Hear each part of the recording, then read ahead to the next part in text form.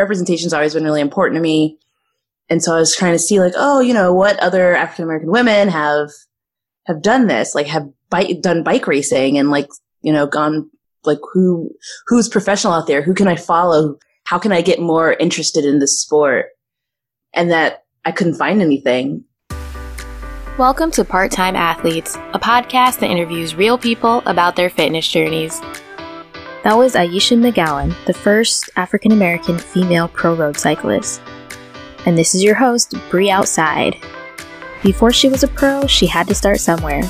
In today's episode of Part-Time Athletes, Aisha McGowan talks about the beginning of her cycling journey and just cycling in general, some of the challenges she's had, and advice for those looking to get into cycling. As I say at the beginning of every episode, if you choose to apply any advice or opinions from this podcast or its guests to your own life or anyone else's, you do so at your own risk. Now that that's out of the way, let's get started, athletes. So I kind of just want to go back to the beginning. I know you started cycling and riding bikes as a commuter, right? Can you just talk a little bit about that and what made you even think of bikes as an option?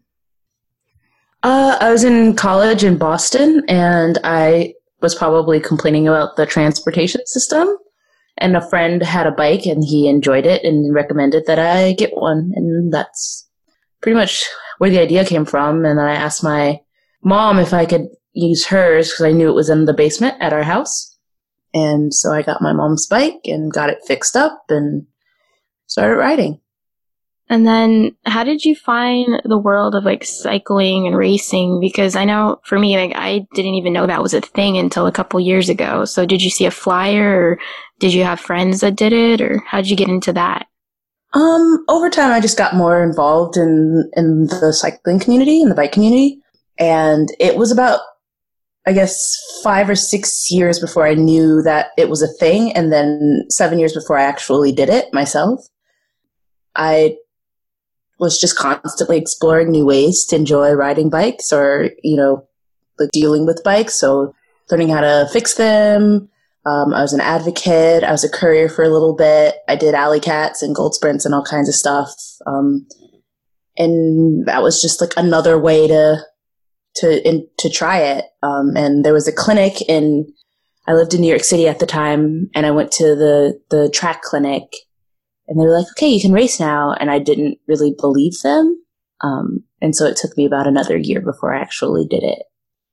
But I enjoyed it a lot and was really excited to see once you figure out how to do it, how simple it is to get into bike racing. And do you remember a lot about your first race? Like, how did it go? How did you feel doing it? So my first, bike race that had a course, I guess, was the Red Hook Crit, which was not a sanctioned race, and it went terribly. It's a fixed gear crit, and it's a lot of fun when it's not your first race and you don't know what you're doing.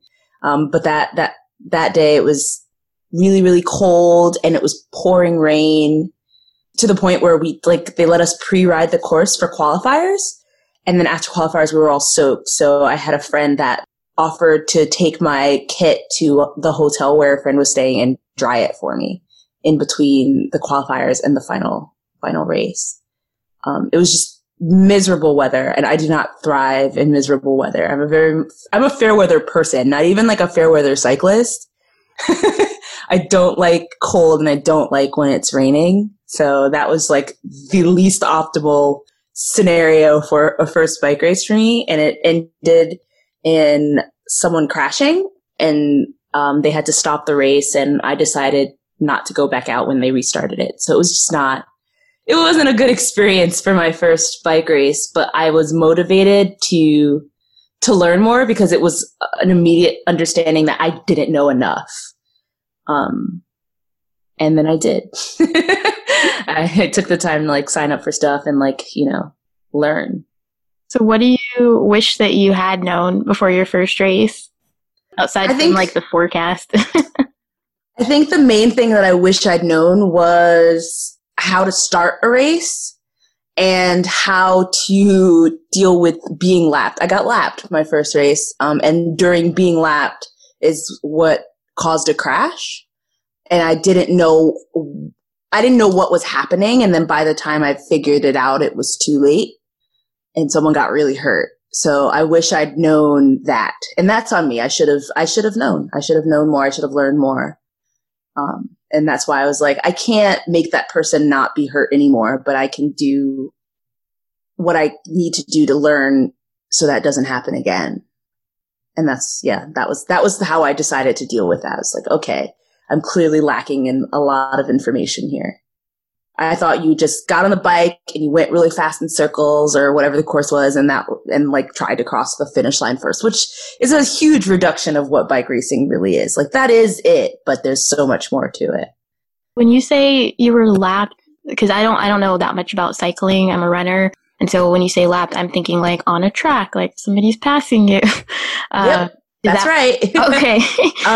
Except in this case, meaning we all started at the same time, but they'd managed to go around the entire course and then come back around and they were passing me then. So I wasn't going nearly at the same rate and speed of the people that were in the front of the race. And so they were going fast enough that they'd finished the entire course and come back around and they were passing me. And that's being lapped. Not favorable, not what you want. And so you currently you're the first African-American female pro cyclist, but what made you decide for road cycling, sorry. Yeah. So what made you decide to go for that? Because that's a huge jump from, beginner, you're exploring, like when did you decide that's what you wanted to do? Well, after I, took all the clinics and learned what the heck was going on, I discovered I was actually really good at bike racing. And I had a really good first season. And so I was looking and trying to see representation's always been really important to me. And so I was trying to see what other African-American women have done this, have done bike racing and gone, who's professional out there? Who can I follow? How can I get more interested in this sport? And that I couldn't find anything. And that was alarming because it was 2014 at the time when I was looking, and it didn't make any sense to me that was the case.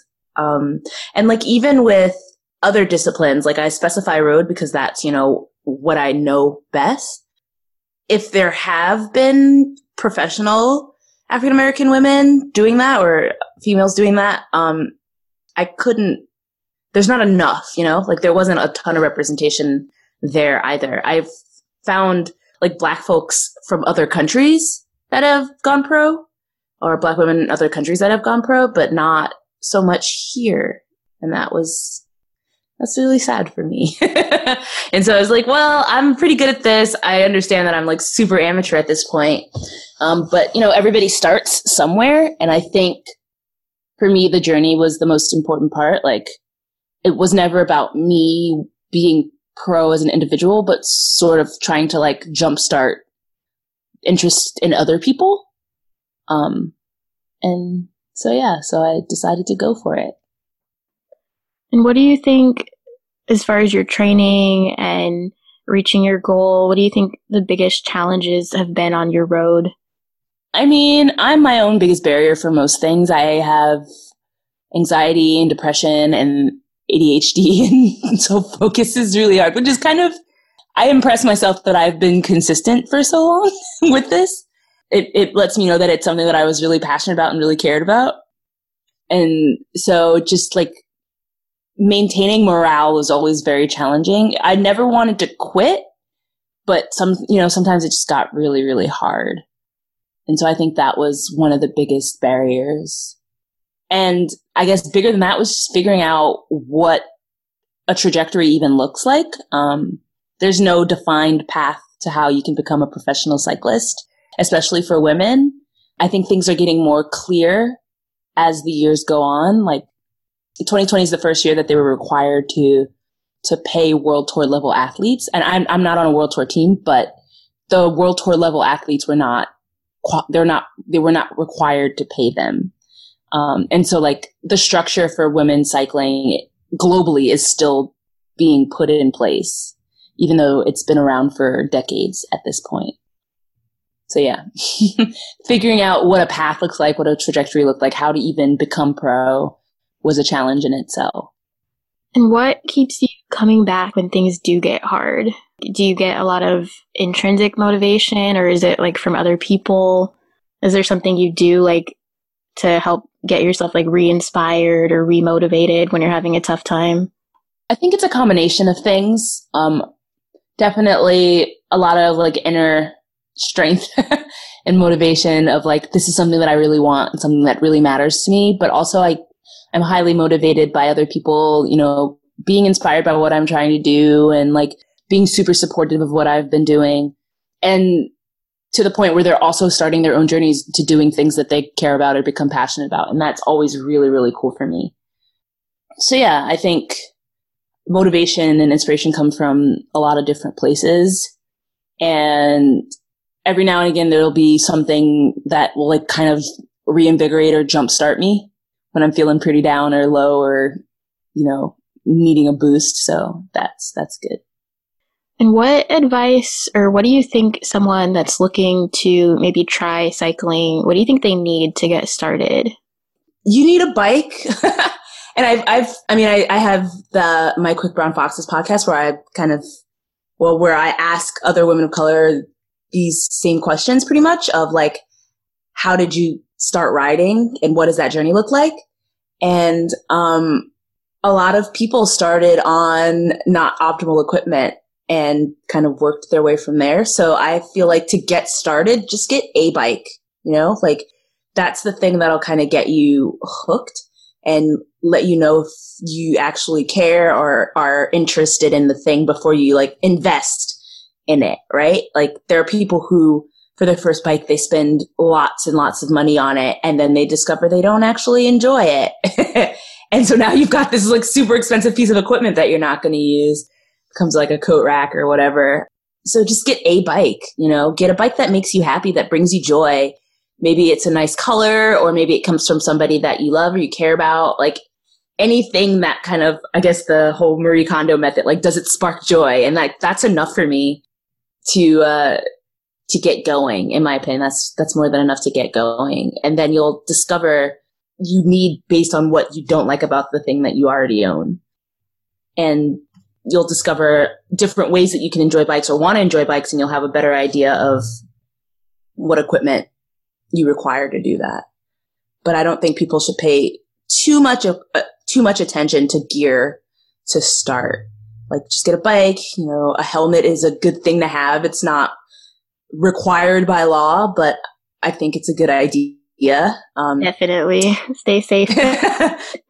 And, you know, try some stuff out. You know, make sure that your equipment is, you know, safe to ride. You have air in your tires and nothing's going to like fall off or break or anything, but just a bike that works, starts and drives. When you started, were you doing a lot of training on your own or were you working with local groups, local rides? When I started, I'd started as a commuter. So like I'd been riding on my own for a while and I, you know, was working with different advocacy organizations. So I would ride with other people as part of like a club or a group, but not in the capacity of like, we're going fast and going far. So when I decided I wanted to do the Red Hook Crit, I built a bike for it. My now husband worked at a bike shop and he, you know, got a frame and that was like the first time that I like picked out all the pieces of a bike because I was trying to create a machine for a purpose. And that was a really cool experience. Because I'd never done that before and I never really cared before. To this day, I'm not a gearhead, like by any means, but I do understand that certain pieces of equipment are optimal for certain things. And so that was really fun to kind of explore like how to build a bike for what I wanted. And I was just riding with friends who were also trying to race the Red Hook Crit and showing up for like little events that are around the city. So there are sometimes they'll have like unsanctioned park laps that are fast and sort of races. but not sanctioned or anything. And it was always really fun. And so just stuff like that. There was no formal training plan until I started actually racing. And then I, had a mentor and eventually a coach and a team and all of that stuff. What do you think are some barriers to entry for getting into cycling? I'm thinking, the first one that I think of is financial, just because, if you do want a nicer bike, it does cost more money. But what else do you think? Information, access to information. I think even the questions you're asking me, what kind of bike do you need? Or what is a race? Like, what do you need to know? I think that information is more available now. The internet is an amazing resource. There's so much information on the internet, but I think the hardest part is knowing what you need to know, right? Figuring out where to start. That, at least for me, that's really hard sometimes. Trying to understand what I need to understand. Yeah, or knowing what you don't know, it's kind of impossible. But I think the easiest way to solve that is, find people who are already involved and just ask them. And that can be kind of dangerous in bikes because everybody's an expert and nobody's an expert. That's probably true for a lot of sports. Yeah, but it'll at least give you some food for thought, and you'll start to, based on those responses, start to at least understand some of the things that you should be concerned with, because certain things will keep coming up depending on who you ask, right? Don't depend on one expert is my advice, because everybody's an expert, but not really. And then last, just now that you reached that goal of becoming the first, let me say this right this time, the first African-American female pro road cyclist, what's next for you? What's your next big goal? What do you want to do? The goal of going pro has always been really tangential with my advocacy goals for representation for people of color in cycling. And so as far as racing, I don't know. I think 2020 has been a wash. I had really big goals of racing globally, and that was going to be really cool. Did not work out, obviously. Yeah. So maybe when they let us back out into the world, we can regroup and try that again. But for now, I've just been really focused on the advocacy side of things and figuring out how to create more representation for people of color in bikes and in cycling and in the industry. And that's kind of where I feel like I have the most control within COVID times. Because racing is the World Tour women just started racing again. And that's cool. But at the domestic level, I don't know that that's going to be a thing for a bit. Or even if it is a thing that I'll feel safe doing. So yeah. Yeah. Did you want to talk a little bit about, it's the Black Foxes, right? The new thing you're working on? So yeah, it's a collective of Black folks that enjoy bikes. And the idea is what if we just created the space the way we want it to, right? Where we set the rules and we decide what things mean and what things are. And that's kind of the ground, the foundation for the whole thing. We create our own narratives, and it's been really cool, and especially cool because there's 8 of us.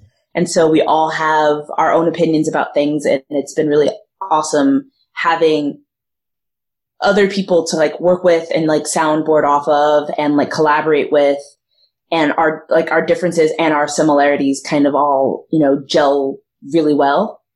And what I found is that people have been gravitating towards me, but almost using that as a thing where it's oh, she's the only one there. And that's not the case at all.